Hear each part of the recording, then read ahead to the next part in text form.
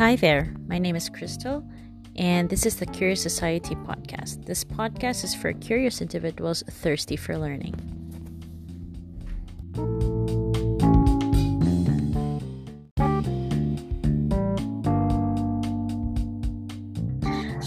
Hello, curious individuals. Today we will be visiting China. China emerged as one of the world's first civilizations in the fertile basin of the Yellow River in the North China Plain. China was one of the world's foremost economic powers within the 2 millennia of this earth, with their political systems based on absolute hereditary monarchies or dynasties. It is the world's most populous country, wherein 1 in 5 of Earth's inhabitants is Chinese. In the last 40 years, they have again accomplished to be the world's largest international trader, bringing their GDP to have one of the world's largest economies to date. With a history of nearly 4,000 years of ebbs and flows of dynasties plus its current communist regime, we will now try to learn and understand more of this country and its behaviors through first-hand experience of one of my friends from outside looking in. My guest for today is Earl. He's one of my best friends, now lives in China, and he's going to tell us more about that. Hi, Earl. How are you? Hi, Crystal. Good morning and good day to all the listeners out there. And I'm doing good today. And how about you? I'm pretty pumped, actually, to talk to you. I know we've been talking a lot, even though we live far from each other, because I said, you're one of my closest friends, and we've been through a lot also together back in Manila, and also now you living in China and me in Costa Rica. And I want the rest of the world also, or for whoever's listening to this podcast, hear about what you have went through and what you're experiencing in China right now. So thank you. Sure. And I'm very excited to also be part of your podcast, and congratulations. I think this is one of a very good way to really expressing ourselves and helping people to get to know and learn more about everything or anything under the sun. So welcome to Crystal's podcast then for everyone. Thank you for supporting. But for those who don't know you, because as I said, we know each other a lot already. Can you tell everyone else something about yourself, and how did you end up moving to Dalian? Sure, Crystal. So my name is Earl Ermita. You can call me Earl. Currently, I'm the head of travel management for Bayer China. And I've been with this company, Bayer, for 6 years now. And since when I was in Manila and up until here in Dalian. So I'm still with the same company. And if you're asking me also, Crystal, what's my career journey on how I was able to move into Dalian, it was also a very interesting story for me because, as I mentioned, I worked with Bayer Philippines back then in Manila. And after a few years, there was also an opportunity whereby one of the strategy for our shared service centers is to change the location from one city to the other city here in China, which is from Shanghai to Dalian. And because of that opportunity also, I was given the chance to have a long-term assignment in Dalian. And initially, my role was on the source to pay and becoming the team lead back then. And now, after a few years, I've been localized also and signing a local contract here in Bayer China after my stint also for the source to pay. And I applied for the position for travel management and I got it. And I'm happy to sign the contract and then be localized here in China. So that's basically how I moved in from Manila to China. It was really an opportunity provided to me also by Bayer. So I'm very grateful to be here in Dalian. Such a success story, Earl. That's really a wonderful story that you're sharing with us today. And actually, as you said, you were actually one of the people who also got me into Bayer. And with the success that you're having, you're also inspiring so many people as well in terms of what they can achieve. And limitations are limitations, but it's not really short of opportunities. And you're one of those examples that you make your way or you do your best, and then these opportunities come to you and you make the best out of it. And I'm so proud of you to see you where you are right now. Sure, thanks, Crystal. And yours would be the same story as well. I mean, it's really conquering those challenges and being able to say yes and, adapt to new opportunities. So I think that's the way to go. To further inspire others, maybe I know not everything is always easy as it seems to be. Like what we're saying right now, it's all nice and grand and like celebrating in the success, but pretty sure it wasn't also like that all the time. So what was it like also when you were first starting out in China? What was it like for your first 3 months there? Good question, Crystal. Before I moved into Dalian, I was actually sent or doing some business trips already to Shanghai. So I'm already pre-exposed to the previous office in Shanghai, way back before my actual assignment in Dalian. So the first few weeks or months that I actually moved or traveled here in China was very interesting. That was during the pre-assignment phase. So everything was really new, so much fun. It's like, it's discovering the country, discovering Shanghai as one of the biggest cities in the world also. It's really fun. I think I traveled around. I tried to look at the city, history, and what's new. And it's really an international city. So I really enjoyed Shanghai a lot with my business trips. But to your question, after a few weeks now that I have to move from Shanghai to Dalian with my actual assignment, that's where things sink in. So starting to get now serious. I really yes, it got serious, and I realized like I'm no longer here to just discover and learn the city and be exposed with a job. Now I'm really dealing with an adjustment period. So I had to acquaint myself with the city, with the new role that I'm jumping in, with the new people I'm going to work with. Definitely, it was difficult. I must admit, but it is part of the process. It's a necessity that you have to go through, but along the way or along the time as well, it became better and better. And maybe how can I say it? Like during the first few months, what I really did is to be aware of where I'm living in. So I want to make myself comfortable. So getting to know the place around, where to eat, how to go to the office, and what's the best way to transport myself, and or what can I do over the weekends as well. So really making myself comfortable, that's the first priority I had. And then after that, I also went to the church.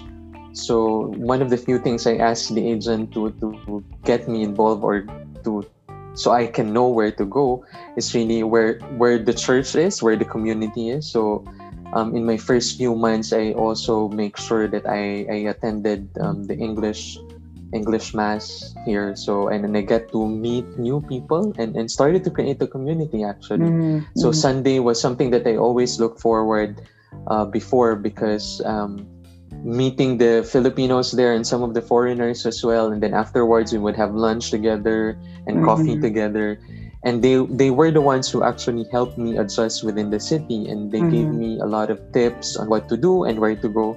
So I was very grateful also that I did that, and with the people around me as well. No, I totally agree, and then that's really I totally agree with what you said, and I think it's really important. The transition phase that you described. No, like at the beginning, this is gonna be fun. We're gonna be traveling. I'm gonna be in a new place. I'm in discovery mode. It's like you're on tourist mode, but then after a few weeks, reality hits. That, I am going to be living here for longer term, and I think that's really important what you described there in terms of rooting yourself and finding that community. I think that's really important in terms of settling down into a new place that you're getting in, because you're very much outside of your comfort zone. And I kind of felt the same way as well. When I moved to Costa Rica, I didn't root myself as well as you did. And I think that's one thing that we can share to our listeners today, that in any transition, especially moving to a different place, as you said, connecting or creating a community at the beginning really helps you get past that transition phase, because you are able to make yourself comfortable and start to build a new routine in this new environment that you're in. That's right. That's right, Crystal. But actually, that's just only more on the personal side, right? But Mm, also, what's happening on the work, it's also an adjustment that you have to do correct. because, like when I came to Dalian, I was the only foreigner out of the 400 employees in this location. So, Mhm. imagine how I would be able to adapt to that one. So, What I was it also like? went through a lot. Yeah, Oh, I well, went through a lot also. So my team was a group of 11. mm, Maybe out of 11, three are very good in English, but the rest would have very limited English. And communicating with your team is very important. for sure. Yeah. So I really tried my best to also learn a little bit of Chinese so I can survive with the practical Mm-hmm. conversations. And then at the same time, I tried to really talk to my team a lot so I get to understand and know them more. And this is one thing about communication. Mm, Sometimes language definitely is really important. If you can learn it, that's the best way to do it as well. But communication goes beyond that. You can also take on context clues, understanding people, your sincerity, those kind of things will transcend. mm-hmm. So whenever you do that, you really can communicate. So Right. eventually, those team members I had, and then I make sure that I connect with them regularly. I get to know them even more, and they appreciated me. I appreciated them. So it was very good. I think that was one of the highlights also in my career, because Crystal, when you are moving in a different city or in a different country, the challenge provided to you. That's why it's really part of a development plan of an individual. It's because you're not just learning to adapt to a new culture, but you also need to learn on the technical side of your work, right? So Mm-hmm. there's so many things happening, and it's up to you now how you're going to make it work. So that's really Mm-hmm. challenging, but I think those challenges are worth it because it will make you grow Mm-hmm. as an individual and also as a career. I mean, as a person Both, and as a career person. both. I totally agree, and I really like what you said about communication. For sure, language is like 80% of understanding any person, but then the 20% is in context, and sometimes the 20% can go way longer in terms of connecting to people because you're also opening up yourself more, and that's how you get accepted into that community, and you also accept them, and that's where you can also learn from each other furthermore, and as you said, growing into as a person, or both in your career or in your character as well. So I think that's really inspiring, and I really like what you said there. Sure, sure. Yeah. So, well, how is it then with all these people that you've mingled with, and as you said, you're the only foreigner in your office right now. How would you describe then would be a normal life for someone who is from China, who's born and raised and living there? How is it like? Mm. Can you describe in terms of what their normal life would be like? Can you also expound a little bit in what perspective do you want to learn about Well, the as in, normal life? Yeah. well, I mentioned in the introduction because, like me personally, I'm kind of interested in terms of how the Chinese people really are, knowing that they are one of the oldest cultures or civilizations that was established since the dawn of time in this earth. You can see that they have a rich culture and history, and there's so much that there is to China, and I'm interested in terms of how it really is more than just what I see in the movies or these racial connotations that we might have uh, with these people. And I I'm think, yeah, interested. Yeah. sure. Go ahead. Sure, Crystal. Yeah, I think, okay, sure. China or Chinese people, I think, are very hardworking. They're very diligent. I think you would also look at it in the history before Philippines was also conquered. Chinese traders were already in our country or in most countries, right? And in the neighboring countries within Yeah. around China. So Most they've been countries. trading. They No, go ahead. Yes, they've been doing business, they've been trading. They really work hard. They want to earn money, and I think you can still see and sense that up until now. People try to do their best and to earn a living and to have a good life. I think that's a very good short description on how I think Chinese people are. Um, and maybe just to briefly describe, in most people that I know here, at least for those who are exposed in the corporate world, a lot of them really study hard, just like us, but they also take a great deal into taking the examinations. Where if you're which high school or which university you will be entering into, that's really a big deal here. It's like a national holiday. Like all the parents trying to make sure that their children are also well prepared to take the exams, because that's gonna, for them in a way that would define their future. So, or even so for most families, they would also try to earn more so that they can send their children to other countries to study. So that's how great of a deal it is for them. And you would see that in most of my colleagues, they have very good credentials. Some of them would have traveled also in the Europe or in the US to study, do master's degree as well. So very, very good foundation, and it's all because they wanted to have a very good work or career in their life. So you would see that, and you would sense that in most people here, that they really value hard work and diligence. But I totally agree with what you said in terms of them being very hardworking and also being so goal oriented. So with Right.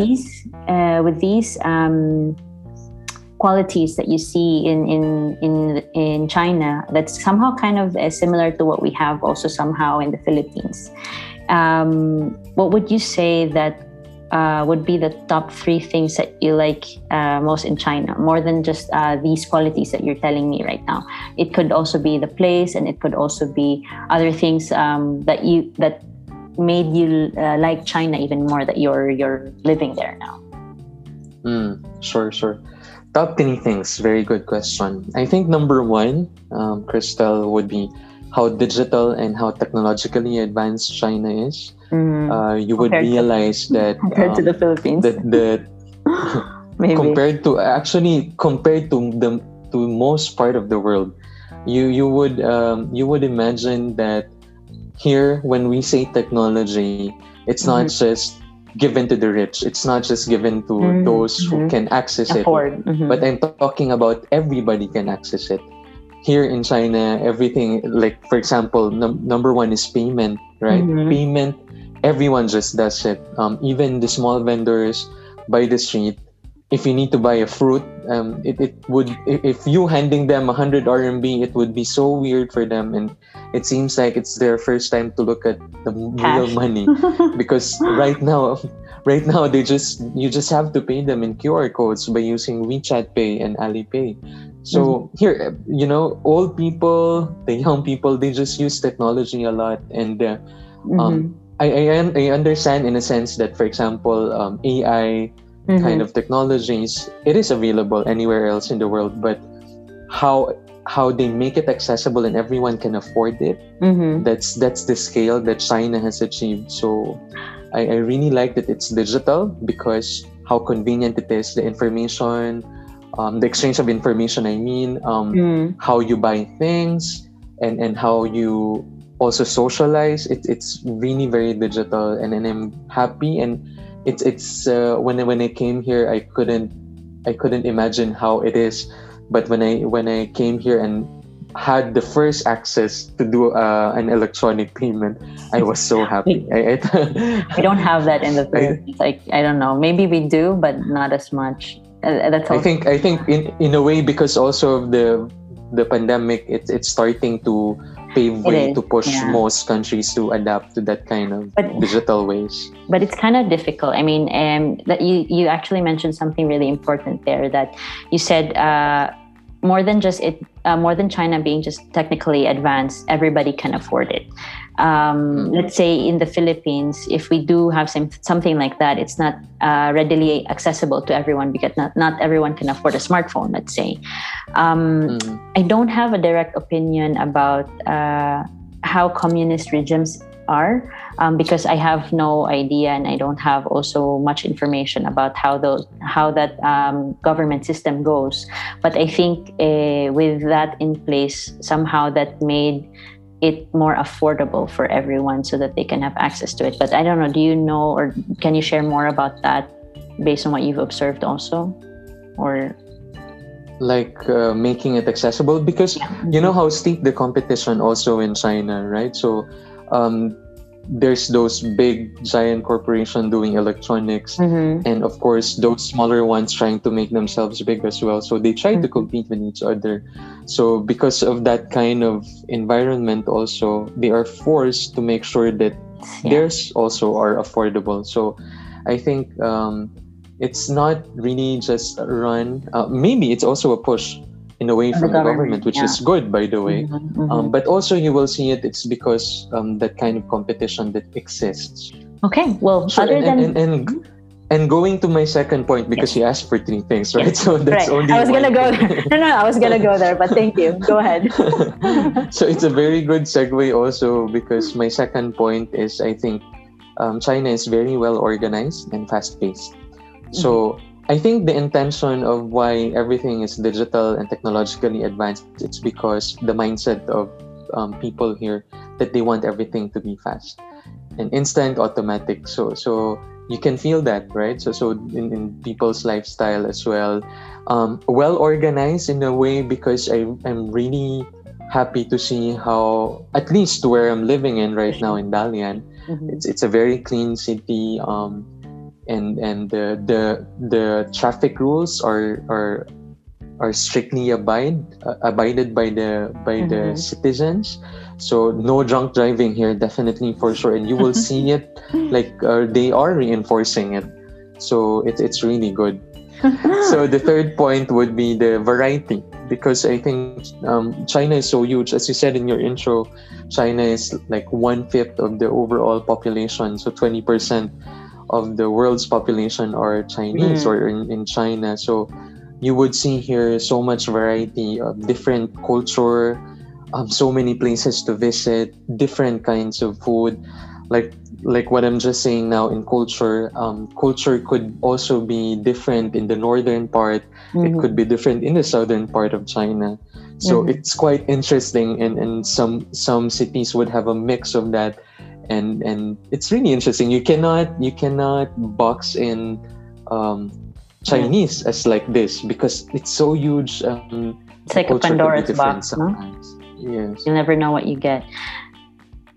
Places that I've mentioned also, because of the huge geographic location of China, it can also change. You know, for example, the southern is hotter, and now I'm living in the northern part near Korea and Japan and Russia.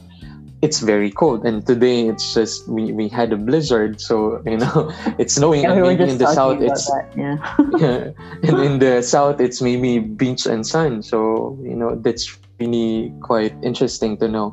And food as well. You know, the food that we've been exposed to, like in Chowking, for example. And when I arrived here in the northeastern part, which is Dongbei, the food are also quite different. So really? You'll be surprised. Yeah. There's so much also. We probably have like one version of like Chinese takeouts type thing, and like that's not actually Chinese really. I would say if you would be living in China, there would be a lot more to what just we see in terms of Chowking, as you said, or maybe in the US, Panda Express, which is basically Americanized already. So that's very interesting, Earl. You've colored China so much, and you've really given us a lot of insight in terms of how good and how nice and how exciting it would be how exciting it would be living in China. But from all that you've experienced there, from all the things that you have also described and you've also talked about today, if there was one thing that you could change in China, what would one thing be and why? Go ahead. If there's one thing that I would like to change, it's really opening up the, like, because I've been using VPN, right? So it's Right. I needed that to be able to access Facebook, Instagram, or Netflix, and my Spotify. So it's really important for me. But if I could change that, then maybe yes. But actually, if you come to think about it, how China it is today, it's also because of those strategies that they've put in place. China becoming a superpower country as well. It's also a trial and error for them for several years. And you've mentioned it at the very beginning. One of the stronghold civilization, and of course they went through a lot, the hardships, and now they're also enjoying all the hard work and all the strategies that they put into as a communist country. They're all ripping out the benefits of their strategy, and how you see China now has evolved a lot. So if you really ask me on that question, I wouldn't change really something on that, because I think China is China today because of those things. Right. Well, I guess that's the trade-off in terms of them getting the the organization and also the efficiency that the country has. These are the one of those trade-offs, and unfortunately for us or for you, let's say that who's also into those social media, that's something that you would have to give up and find creative ways for. But still, nonetheless, it works out, because as you said, there are a lot more things that you are reaping from these restrictions, let's say in other aspects, that has greater returns overall for the country. So correct. all right, well, that is as much as I would like to keep talking with you, Earl, because we always talk for hours, but this is all the time that we have left. And I'm so happy that you have joined me today and that you've shared so much about China and your experience there, and also letting people know of your success story, and just being open and finding that comfort outside of your comfort zone can definitely turn into an opportunity for growth. Yes. Is there any last words or anything that you would want to say before we end? Yeah, maybe because I think what I can try to do is provide some advice for those people who wants to move in China, perhaps. So there are 3 things that I want to share. Number 1, have an open mind. Because me coming in China with all the things that I've heard from the social media or maybe some friends, it's really different. I'm happy when I came here because it changed my perspective and changed my mindset. So when you come to China or in any country in that situation, always have an open mind, because we are living in a different culture. So enjoy that kind of diversity and change that you will go through. Number 2, be adaptive. Of course, you'll have your opinions about everything and how things are going to or need to be done, but at the end of the day, you need to adapt and survive, right? So be adaptive. I think that's the second point. Third is take charge of yourself and do your best. Here in China, as what I told you, they're very hard workers, and people will know if you also work hard or if you're slacking off. So what I'm trying to say is that when you're in another country, take Pinoy pride. So take the Pinoy pride with you and work hard and shine as best as you can. And whenever you do that, the country will try to embrace you and take care of you as well. So yeah. All right. Thank you, Earl. So remember, guys, words from Earl: be open, be adaptive to survive, and take charge. Thank you for listening. Yes. And always remember that you're never too young or too old to learn something new.